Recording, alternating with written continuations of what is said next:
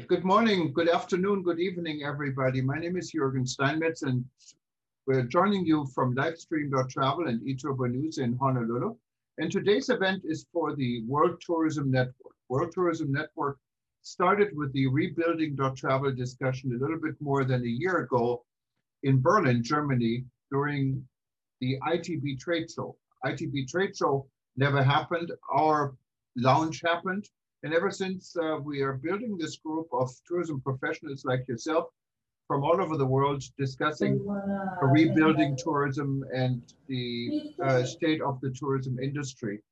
Currently, WTN has close to 2,000 members in 127 countries. And we're hoping we're going to get another country on board, St. Vincent, because we're going to go to St. Vincent today, and I explain a little bit more in a minute. Just for those that joining us for the first time, and you can see us live on eTurbo News on all our various news channels. You can see us live on the World Tourism Network and Livestream website. And if you missed this session, it's going to repeat probably for the next 24 hours. And then it's going to be on livestream.travel, where you can see all our sessions. We had more than 200 so far. And you can go back and watch what might be of interest for you. If you haven't joined World Tourism Network yet, we have both free observer status and we have paid full memberships. You can go to WTN.travel and click on join, and you can be part of our group. We're ready to go to the third phase of our discussion. First was rebuilding.travel. Second was the structure of the organization, the World Tourism Network. And now third, as an arm of the World Tourism Network, we started many different interest groups of different subjects around the world where we get people together to discuss what is closest to their knowledge and to what they like to be part of in rebuilding travel. And then we're going to go into reopening tourism after this. And we already have a website for this. And hopefully we can help the world to reopening. We're very excited also this week. I'm going to Cancun, Mexico, and we're going to work with the World Travel and Tourism Council on their first summit after Corona outbreak. There's going to be a high-level summit of tourism CEOs from major companies meeting in Cancun, and we're going to report live stream from this event. So stay tuned, and there's hopefully it's going to set some trends in where this industry is going. But without further ado, I wanted to go to what we're discussing today, because today we're going to St. Vincent. And as you probably know from the news, St. Vincent is a relatively small island, about 15, 20 miles, I believe, from one end to the other in the Caribbean, one of the most beautiful places on Earth. And it has an active volcano, what became very active and created quite a bit of global news, and it forced people to evacuate the country. And it's quite an amazing story. And I think living in Hawaii, where we also have active volcanoes, I can relate to what this could mean, but not to the extent I think St. Vincent has been going through and is going through. So I'm very glad that we have Tessie Davy.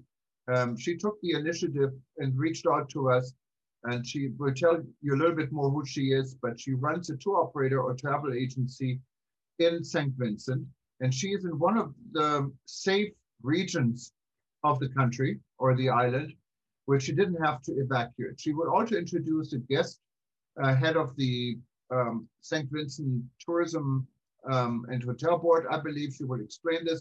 But Tessa, the floor is yours. Thank you so much for joining us today. You have to unmute yourself, please. Just click on unmute. Gotcha. There we go. Okay. Thanks, Jürgen, for that introduction. As he said, my name is Tessa Davy. I am Managing Director of Breeze Travel, which is a travel organization here in St. Vincent. We are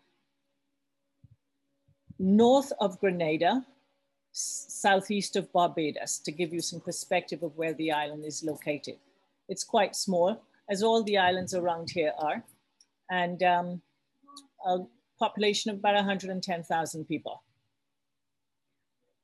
The volcano La Soufrière belongs to a chain, a range of volcanoes across the islands, up to Martinique and some say Dominica.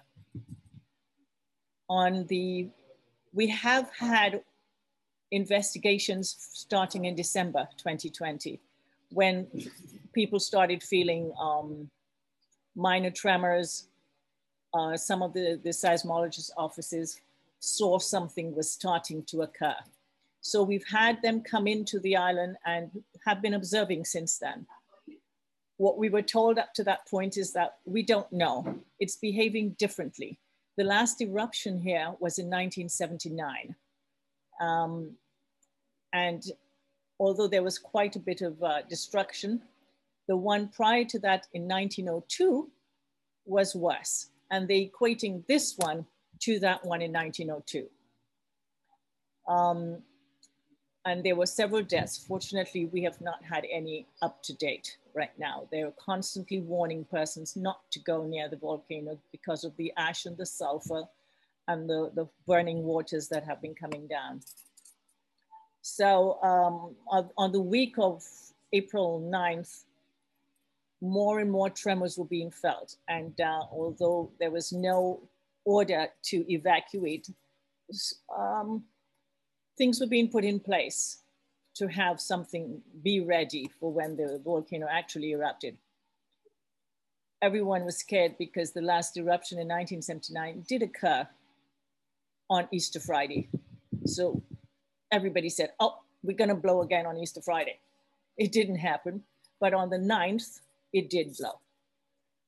We had about 24 hours warning for the evacuations to take place.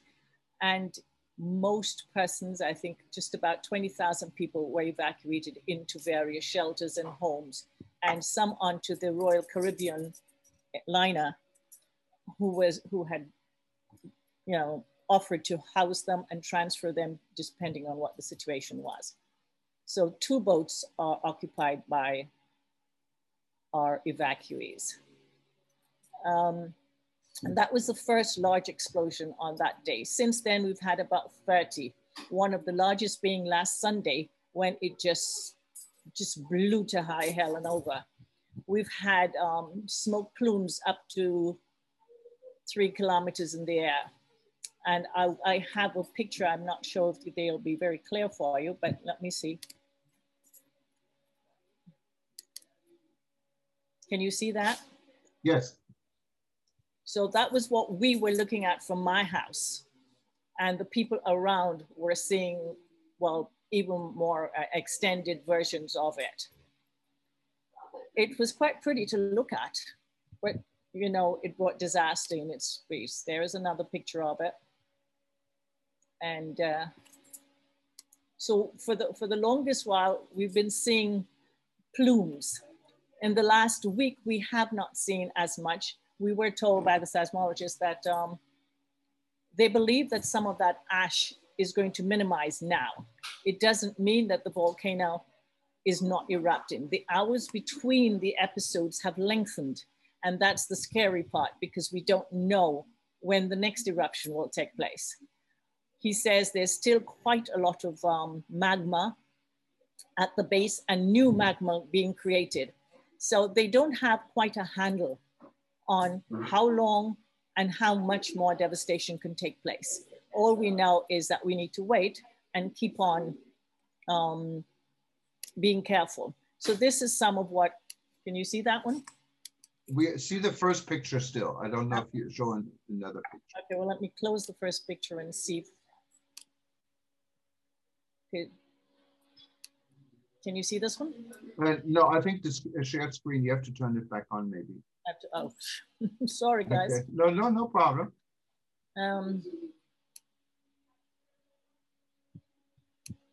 There's a button on the bottom part of your screen. Share screen. Get rid of one. Okay. Okay. There we go. Okay.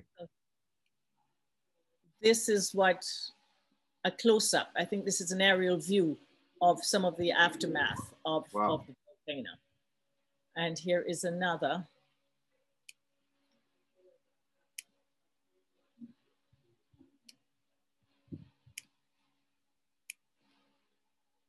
Seeing that one?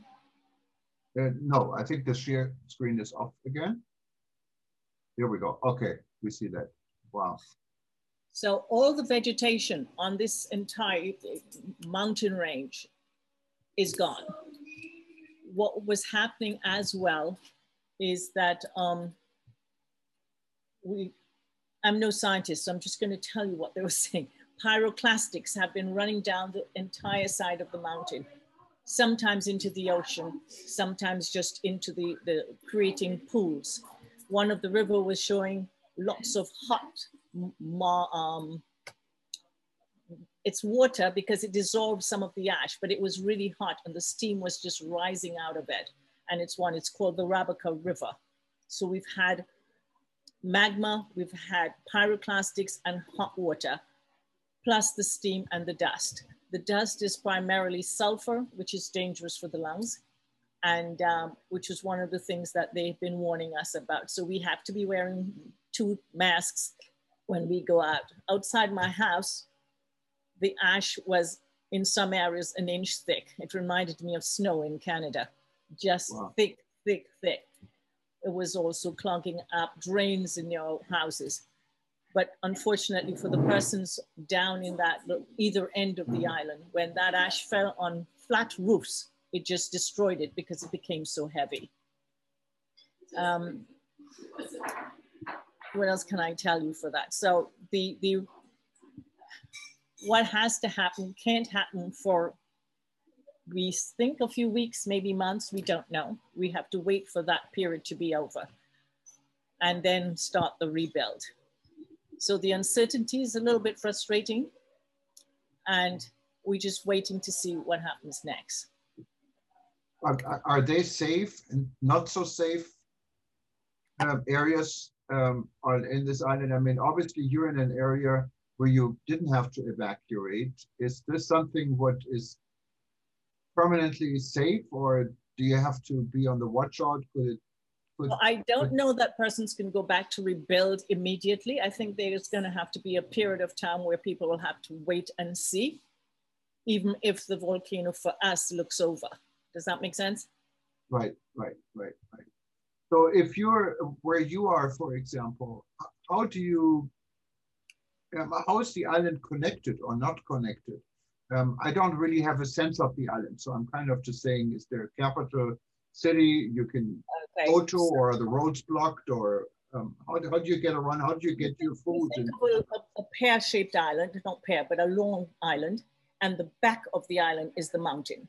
Takes up the entire range of the back. So we can't drive around the island. We drive from one side to the next side and back.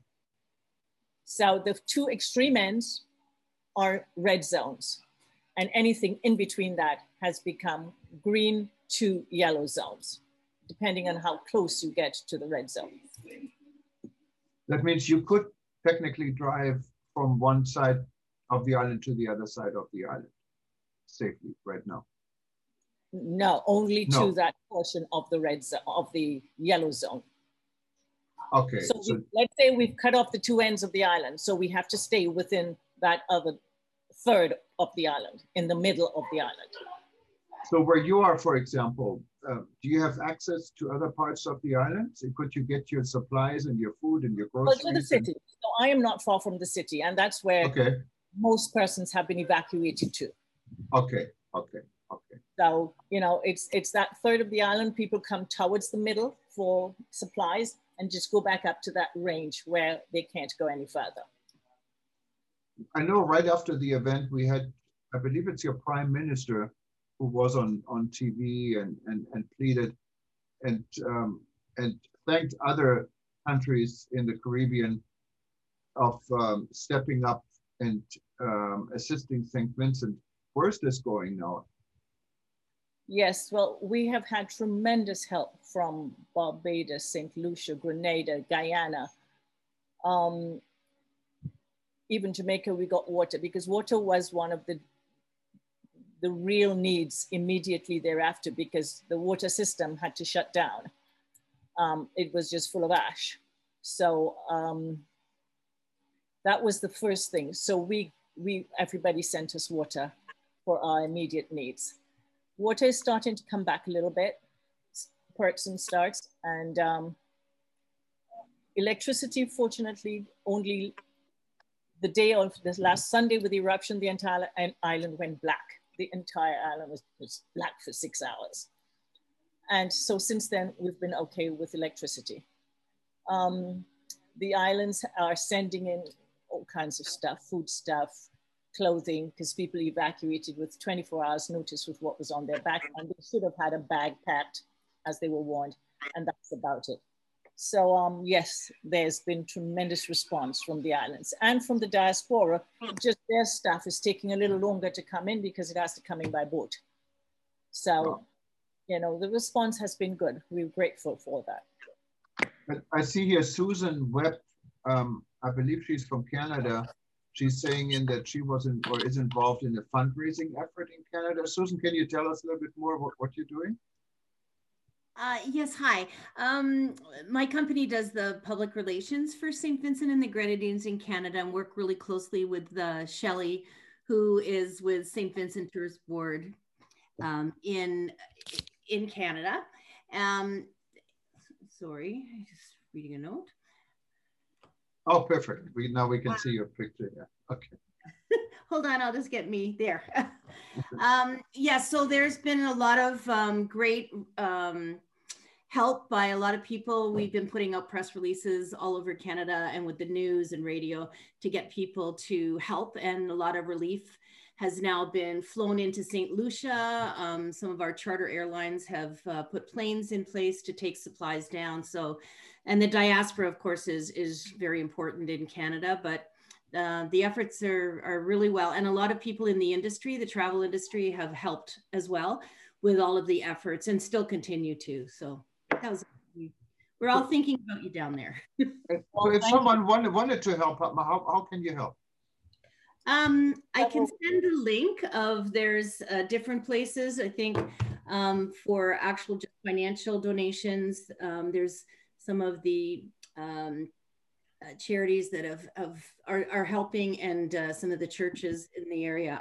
While you're talking, I'll see if I can find the link and put it in the chat box. Okay, perfect. And then I will we send can actually put it as well to you, Jürgen. Probably got another one too. Yeah.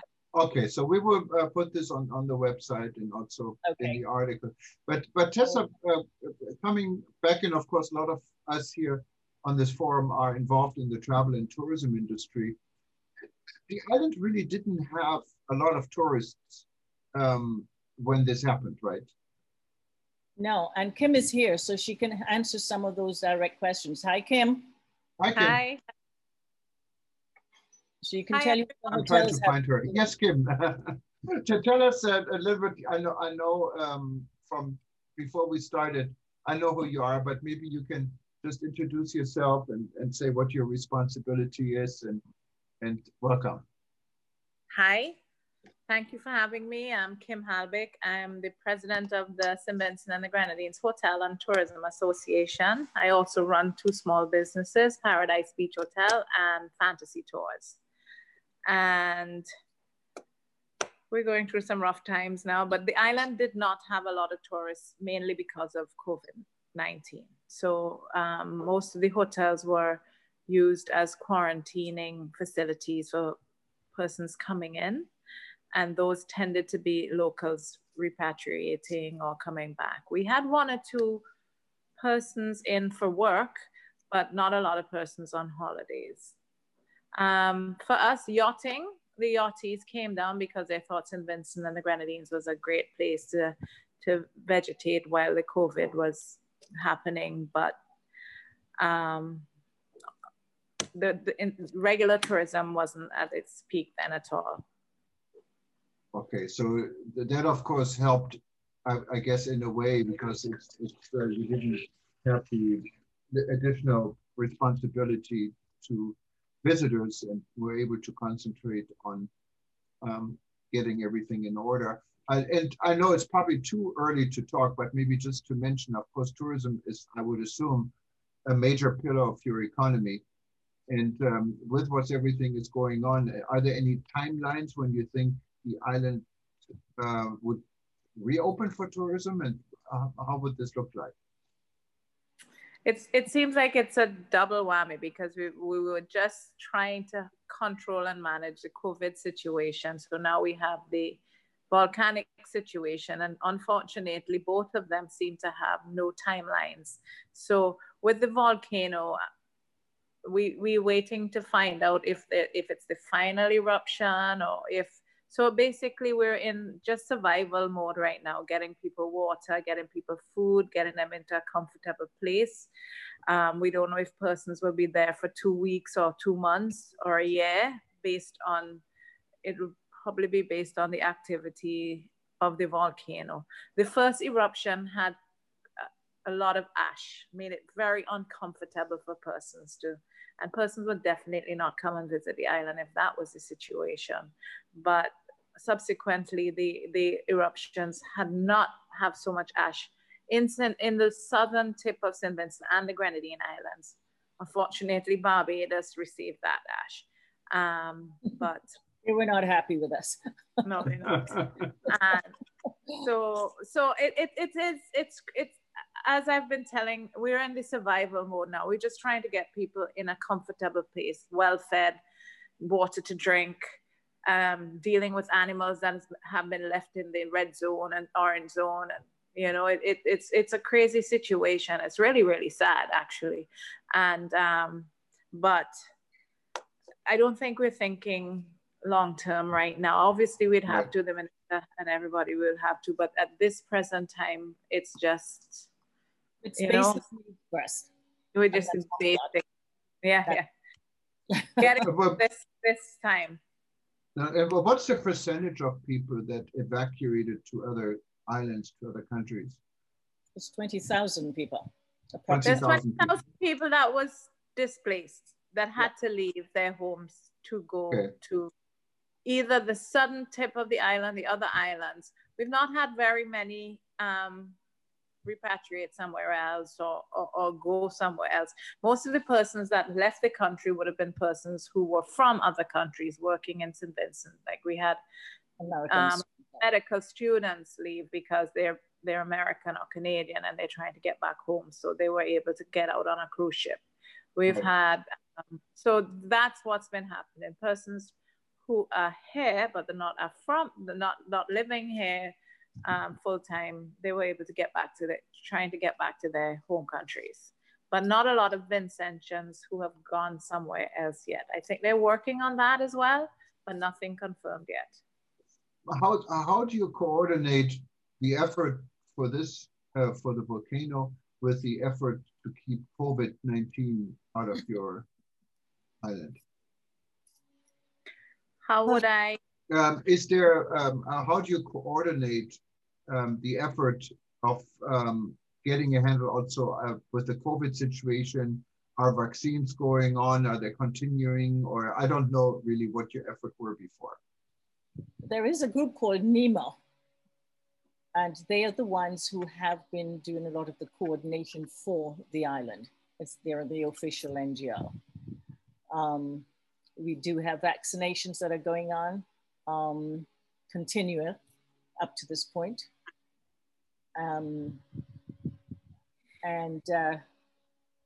Like I said, the numbers were reducing. Kim, do you have a latest count on the numbers active here? No, honestly, I don't. I think it's something like 38, but I could be wrong. Yeah. But I know it's been reducing, but obviously with persons congregated in shelters and churches and schools, and it's a big worry for us that it will spread. It's a real risk. Yeah, in terms of the vaccination, we have a lot of vaccination hesitancy here in St. Vincent because life was, for the locals, for tourism, for stakeholders in tourism, things were pretty bad in terms of not having tourists, but the quality of life, we had no shutdowns, no curfews. we just had to stay in our homes and be reasonable. So there weren't much, you know, it wasn't like a police. So people weren't as uncomfortable as other persons have been around the world. So, but with the volcanic eruption, the government is asking persons to please be vaccinated before they go into a shelter. That's becoming a little controversial as some persons don't want the vaccine. But with the eruption, there's been a significant rise in the number of persons taking the vaccination. And if you look at this, sorry, I was just going to say, and for them to go to any other island, it is becoming, it's not so yet, but it's becoming a necessity that persons be vaccinated as well. Right. So, you know, the need is causing the uptake. Yeah, and if you look at looking at the numbers here from Worldometer, what has quite a good statistic, St. Vincent and Grenadines is number 107 in the world when it comes to COVID severity, what is, you know, quite good compared to where we are in the United States. For instance, in the US, we have 98,000 per 1 million infections. And if you do the same math for St. Vincent's, it's 16,000. So you're a lot better in relations. I think St. Vincent's and Grenadines had 1,819 cases so far. You had 10 people that passed away. And there, in the country, there are 123 active cases. 2 of them are serious. And yet, so altogether, the situation, I think, seems to be under control compared to many other countries, and hopefully that will stay. But I wanted to see if anyone else has any questions, because this is really a very serious situation, and I'm glad we have this discussion. So if there are any questions, feel free to raise your hand, and we can give you the microphone. We have some known faces and people in here. We talked to Alexandra earlier. She is joining us from Montenegro and is in charge of our Balkan chapter. I see Professor Snow White, Professor Snesana. She's with our heads of our educational committee. She's from Serbia. So any of you, I know we have Kevin and Sue McCarthy. They're running a very well-known radio show, I think out of Missouri. So any of you guys, any questions, anything you're interested to know? There's Alexandra raising her hand. Go ahead. Okay, Tessa, I would like to know, as you've been actually experiencing eruptions before, does your government, do they have like the crisis communication plan which they've been using now? How do they communicate with people? What tools they use? For us, it's mostly the radio and social media.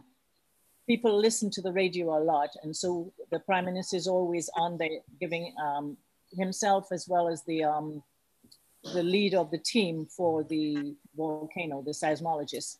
So they're always on the radio 2-3 times a day, giving updates and expressing warnings and things like that. Then there's the newspaper as well. Okay. And the Prime Minister seems to be, I've listened to him a few times, seems to be very much involved in all the activities. It seems to be a great guy. You know, I remember when this first happened, he said, "I love these Caribbeans because we're all coming together." Is this kind of the feeling you guys have in St. Vincent, that people are coming together and work together to get out of the situation? Yes, I think when, you know, in times of crises, we all come together. We have to face it together in order to get through it. And so I think this is exactly what's happening right now. You know, everyone's going out, and there are the organizations that collect stuff and distributing, but families, homes like Kim's home or myself, I will go to a shelter and bring a pot of food, clothing, different types of things. And you want to add to that, Kim? Definitely. It's really amazing because the Hotel and Tourism Association, we've been receiving calls and assistance from all the hotel associations around us and within the region. They've been sending water. They've been doing fundraisers. So it's really great to have the support from everybody, and they've not stopped calling. So to make sure everybody is okay. And persons who stayed at my hotel 20 years ago, they're calling as well. So we're getting a lot of support. We really are, especially from the region. Yeah, thank you. And I had Professor Snesana in Serbia raising her hand. Go ahead. Yes, it's really terrible, the volcano and what is going on. Did I hear that the last big eruption was in 1979? Yes, it was. Yeah. Was it April, month of April? It was exactly the second Friday of the month in April in 79. It was Easter Friday. It was Good Friday the 13th. I ask you that because at that time in Yugoslavia, Alexandra from Montenegro remind me about it. In Yugoslavia, that time in Montenegro, there was a tremendous earthquake. At the same time, we do a lot of casualties. Many parts of Montenegro, many houses were destroyed, and it was really the very same time. So the earth was trembling at that time, and everything is connected. So this eruption is, as you said, and I've seen that on our television and in our newspaper. It was really very big eruption, and I'm interested what is going on after that. I mean, because there are a lot of ashes, as you said, and greenery is completely devastated. It is going to be a very big job for you to do that. How are you going to solve all these problems about the environment and about people living there? Because it is really, really very big disaster for you. Kim, there's going to have to be a plan of action based on their assessment, where they have to go in, find it, they have to get access to a lot of the places. I mean, the main road will be cleared, but a lot of the houses are up on the hillside. And like I said, a lot of them have been destroyed. So what can be kept, what can be redone, how much reconstruction has to be redone. And then the agriculture side has to be taken on a different leg altogether, because they have to start from scratch. The only good thing about that is that they say after the volcano, the ash in the earth afterwards is really very good for agriculture. So at least we have something to look forward to. But it's going to be long, arduous, difficult recovery. So it really means that we need to put our hands together to help you to be very nice. Messages through the networks, because now you are just living one day by another day, expecting if it is going to be another eruption. But the real solving the problems are going to be in month, 2 months, 3 months, 4 months. So we have to work together, really. Yeah, and that's definitely, I think it's a very good point. And I think we'll hopefully many of our members have resources we can tap in and discuss, when the time comes. There is Beverly Sinclair, and I think Beverly is from Jamaica with the media. She had a comment in regards to vaccination and evacuation. You want to say this, Beverly? Maybe you can explain it better than what you put on chat. Hello, everyone. Good evening. I saw that note, yes. Certainly. When the volcano was about to erupt and evacuation started, and people were actually running from the red zone. The minister, one of the ministers in St. Vincent, is actually on record as telling these people that to get into a shelter, they would have to be vaccinated. And there were several other statements coming from officials in St. Vincent, certainly the CMO and the Prime Minister, who said that this was a requirement from countries and even from the cruise ships that had come to assist with evacuation. But later on, you know, the officials stepped back from that because the countries, Grenada, St. Vincent, St. Lucia, they said they have protocols in place. The people could come, they would be put in quarantine areas, and the usual testing, distancing protocols would apply until test results came back. And according to the test results, people would be free to go and stay with family and friends or to stay in the shelters accordingly. So there was no requirement from receiving countries for vaccination. And I think that should be made very clear. Yes, that is true. I understand that. It was a government, they had initially stated that persons would have to be vaccinated or agree to be vaccinated, because when the call did come for evacuation, it was in the night, and obviously persons were in the shelters anyway. But the real scare is that we will have hundreds of people in close proximity together. And if it breaks out, God forbid, we will not be able to manage it. So they did say that initially, but they have since organized other shelters. So shelters for persons who did not want to be vaccinated. So they were in special areas. So they had different shelters for different persons, obviously. Yes, so it is true. It was changed. And I think Diane from Jamaica had a comment or a question. Diane, you wanted to say what you put on your chat? Well, first of all, I just wanted to congratulate Kim and Tessa. I get emotional very easily because I love you people there so much. I did so much work there. And I wanted to find out, how is your PM coping, as we know how compassionate he is and what has he communicated? We'd love to keep the updates going, you know, so that we can be involved. But I do have the pleasure of being in touch with community tourism persons that I had trained, but one in particular.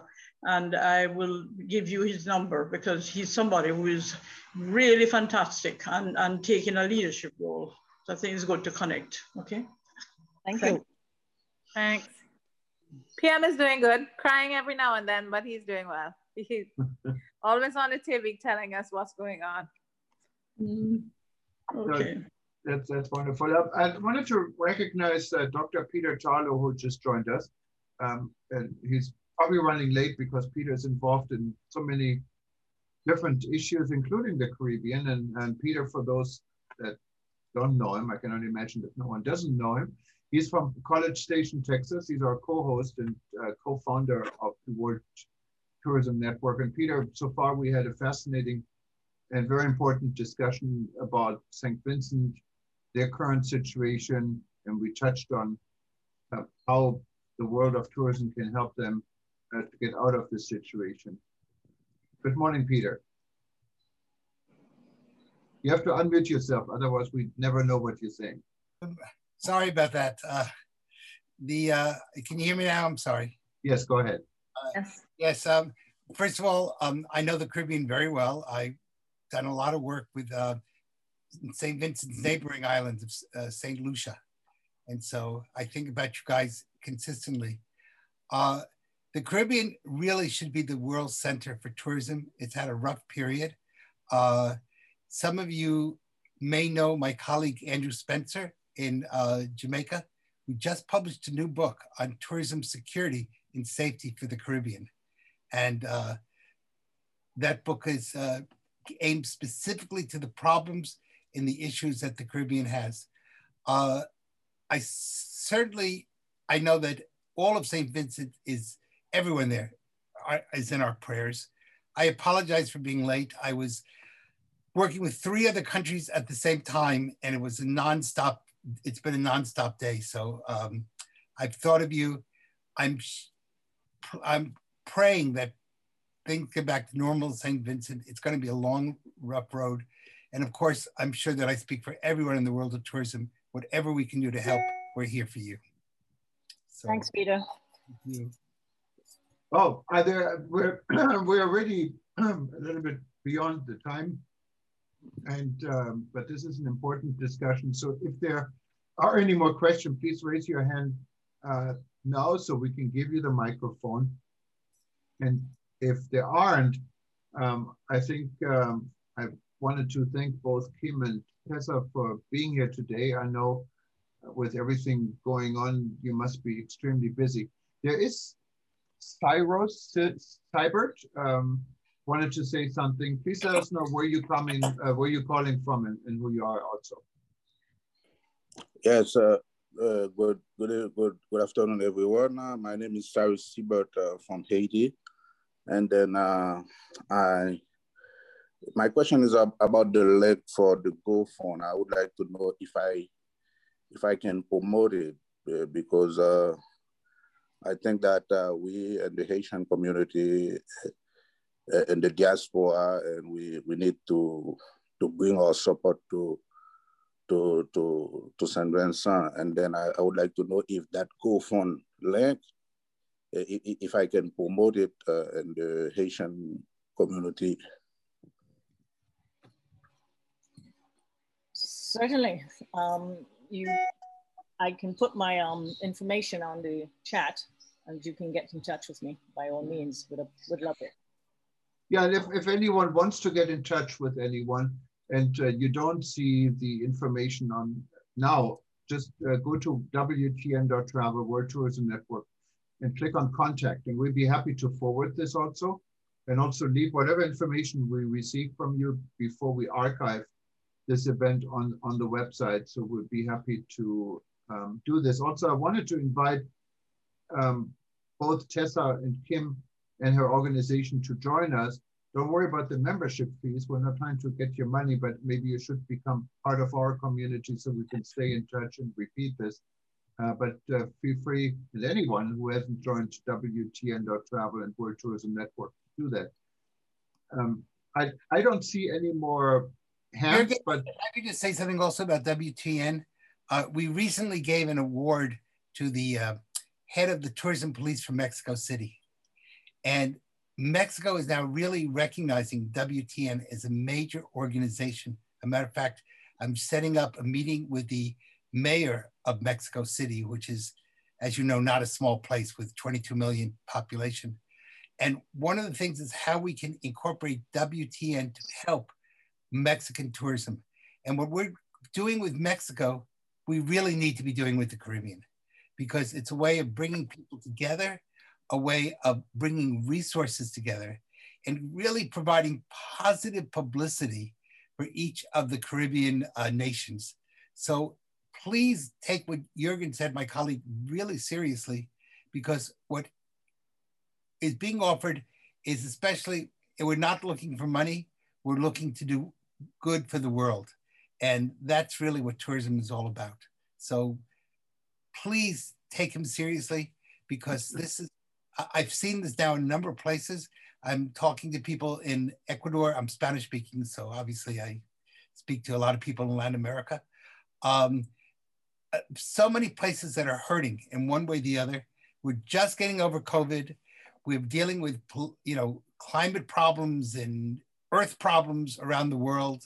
And we need to really hold each other's hands. And that's why it's a network. It's a network of love, of which people are there to help each other. And I'm sorry I couldn't be with you from the beginning, but I know Jürgen did a great job. What's really important, though, is our knowing that we care.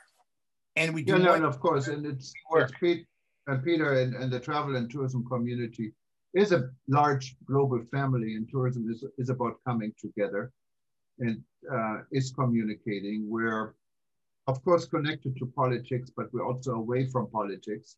Right. Because without communication, or with communication, we probably wouldn't have wars.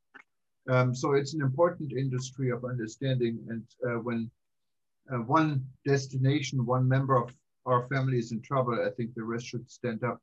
And unfortunately, now the entire world is in trouble with COVID, so that makes it quite a bit of a challenge.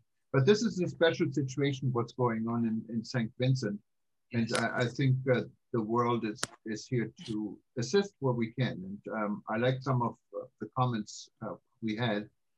And so if there are no more, I don't see any more hands. Well, Kevin, next time just click on the button. There is a button on your computer where you can raise a virtual hand, but I see you physically raised your hand. So I caught this right on time. So we let Kevin, I think, is joining us from Missouri, and he's with the radio station in Missouri, correct? Actually, we're on 30-some radio stations, including across the United States. And now next month we'll be on a station in Costa del Sol, Spain. But yes, we are headquartered in Missouri. Thank you for your service, first off. Very informative. Curious to know, after the 1979 volcano, how long did it take to recover? And what do you do with all the ash? You can't just vacuum it up, I wouldn't think. Well, the 1979 eruption, I was a little small then, but it took us a while to recover with agriculture because a lot of it was lost.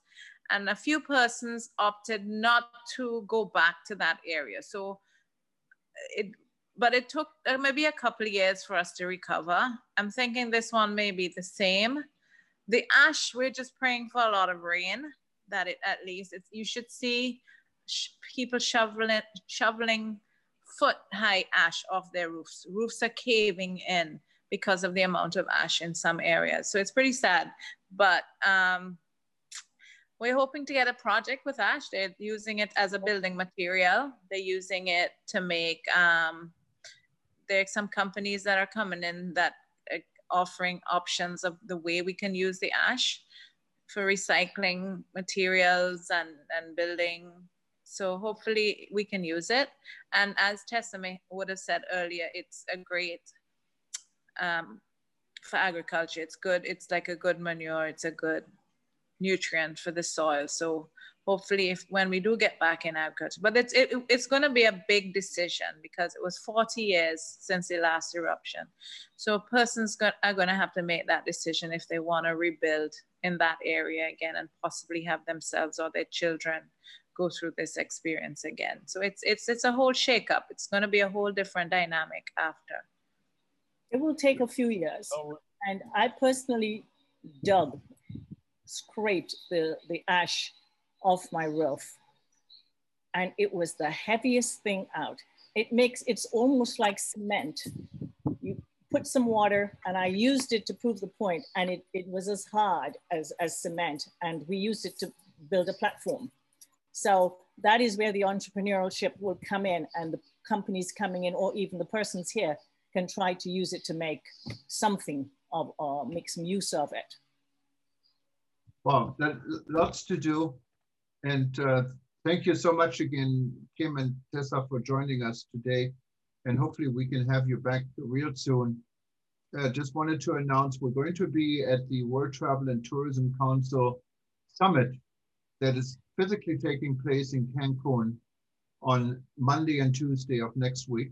I'll be there, and we're going to have live stream reports from that event and hopefully a lot of interviews. And I want to make sure St. Vincent is going to be on everyone's mind.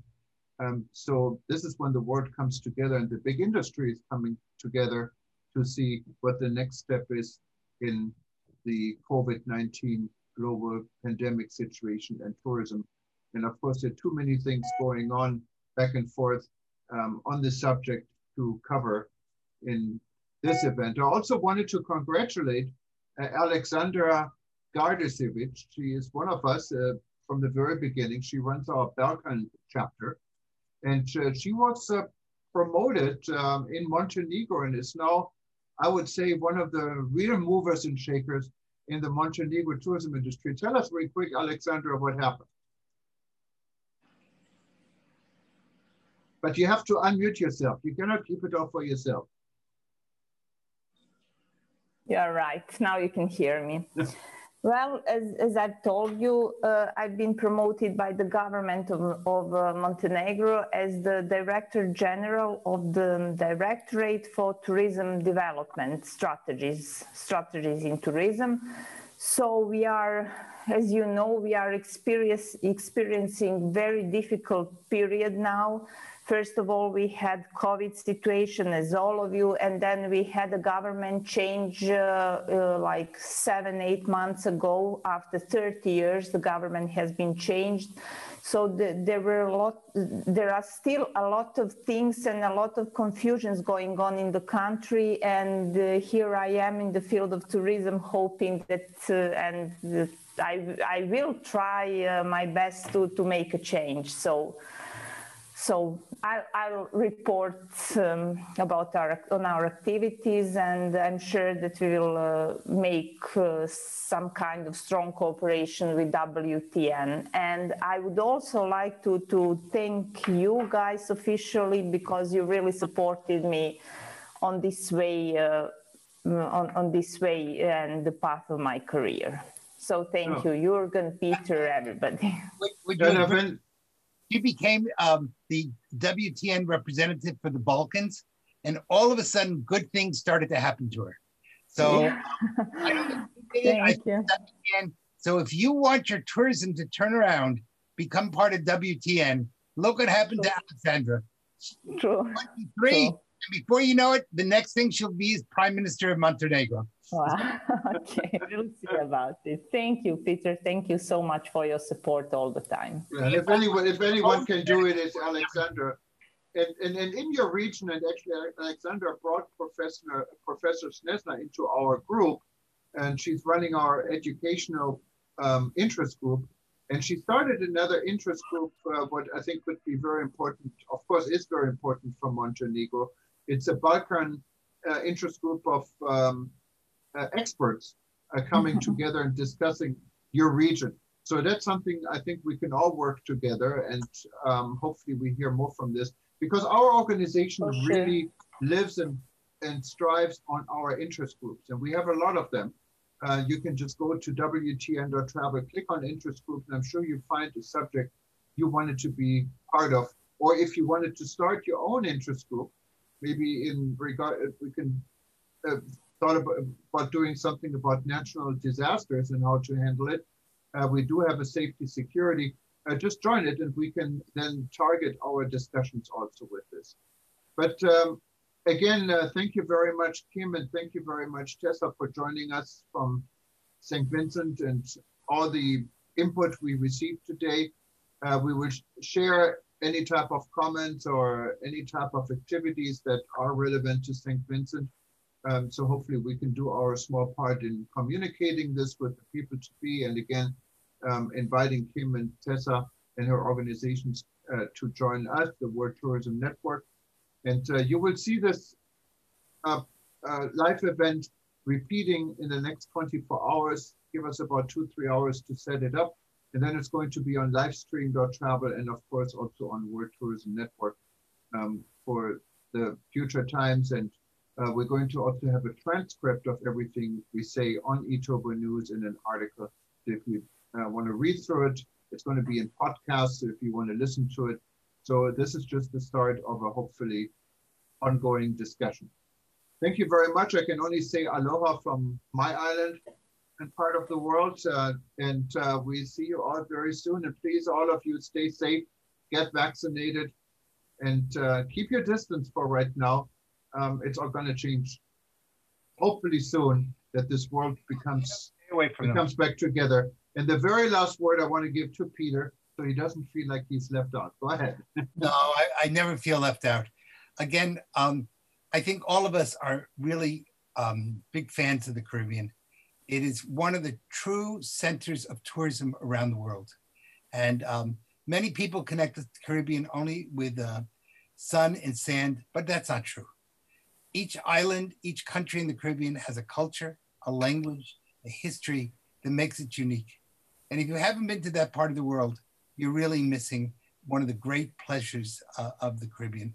I've had the pleasure of working with countries across the Caribbean, from St. Vincent to, from St. Lucia to Jamaica, from Curacao to Bermuda. And every place that one goes to the Caribbean is special and wonderful. St. Vincent, we are all praying for you. This has been Jürgen is right when he said the planet has gone through a very hard time. I guess the one good news is that we're discovering that there are real extraterrestrial planes out there that have now been confirmed by the US military. So who knows, maybe we'll get some Martians to come and help us out. But right now, I think we all need to show that we are one people. We all have one common ancestor. And there's a famous saying, why did God make only one person to start off with? And that's so no one could say that my relative was here before yours. We're all part of one family, the human family. We all have to work together. Right now, St. Vincent needs our help, but tomorrow somebody else will need our help. So they're there to help, to care, and to love. And we wish you all the most success in recovery, and may the plants that grow spring forth to a whole new world of goodness and love and caring on your island. Aloha, guys. Take care. Bye-bye. Bye. Bye-bye.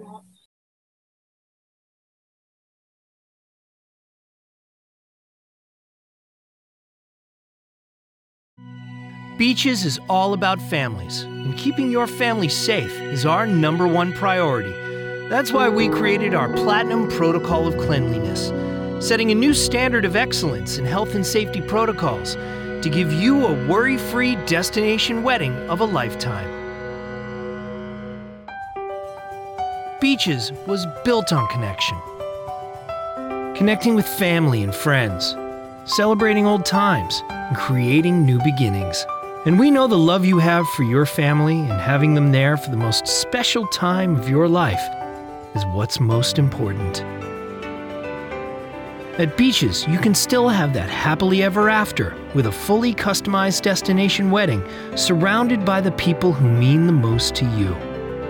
You can feel safe saying "I do" in a lush tropical garden, or walking down a white sand aisle with a calm blue sea as your backdrop. Our wedding venues are found in wide open spaces, nature-made for celebrating your love. And while we've always led the industry in health and safety protocols, our resorts are even safer now than ever, giving you a wedding free of worries, surrounded by love. That's why we've reduced the capacity of our venues and put more physical distance between guests. Instead of tables for 8 at your reception, we'll seat only 6 guests per table. We've eliminated buffets and specialty food stations, so all food will be plated and served by Beaches staff wearing masks. We're even offering live stream service of your wedding ceremony, so your friends and family who can't travel right now can still share in your special day.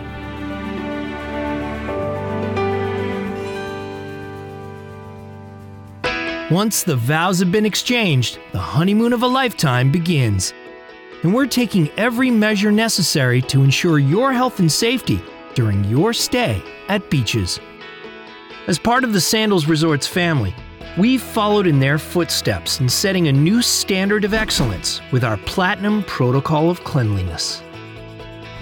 Together with the extensive research from local ministries and health officials, the Center for Disease Control and the World Health Organization, Beaches has instituted advanced hygiene practices across 18 key touchpoints. A triple check system that includes inspecting, cleaning, and sanitizing hard surfaces and common areas every 20 minutes. Adding auto-dispensing hand sanitizing stations throughout the resort. To ensure the utmost safety, Beaches will be using hospital-grade disinfectants, electrostatic sprayers for advanced cleaning, UV lighting equipment to inspect cleanliness, and air duct sanitization for each room before every guest's arrival. We've gone so far as to steam clean and sanitize carpeting and flooring prior to arrivals, and placing personal hand sanitizers in every guest room. For added safety, all staff members are required to wear protective face gear at all times. And from now on, guests can check in online at home, so they can bypass the front desk and go directly to their rooms. Stricter physical distancing protocols have also been put in place in every part of the resort. Chlorine and pH levels at all our pools and water parks are monitored every 2 hours, and we've taken added measures to protect the health and safety of your family. Our kids' camps facilities are sanitized before and after each use. And all of our professional nannies carry pocket-sized bottles of hand sanitizer. Our tween and teen hangouts, including the Xbox Play Lounge and Trench Town, are sanitized before and after each use with hospital-grade disinfectants. In addition, all our spa facilities and sports equipment will be sanitized before and after use to protect the health and safety of our guests and their families. Both Sandals and Beaches are committed to providing strict compliance and implementation of these safety protocols. So much so that we've created a dedicated quality inspection team at each resort to make sure all safety measures are adhered to. We can't wait to help you make your dreams come true with a destination wedding at Beaches. And while you're focused on your new life together, surrounded by those you love the most, we'll take care of everything else.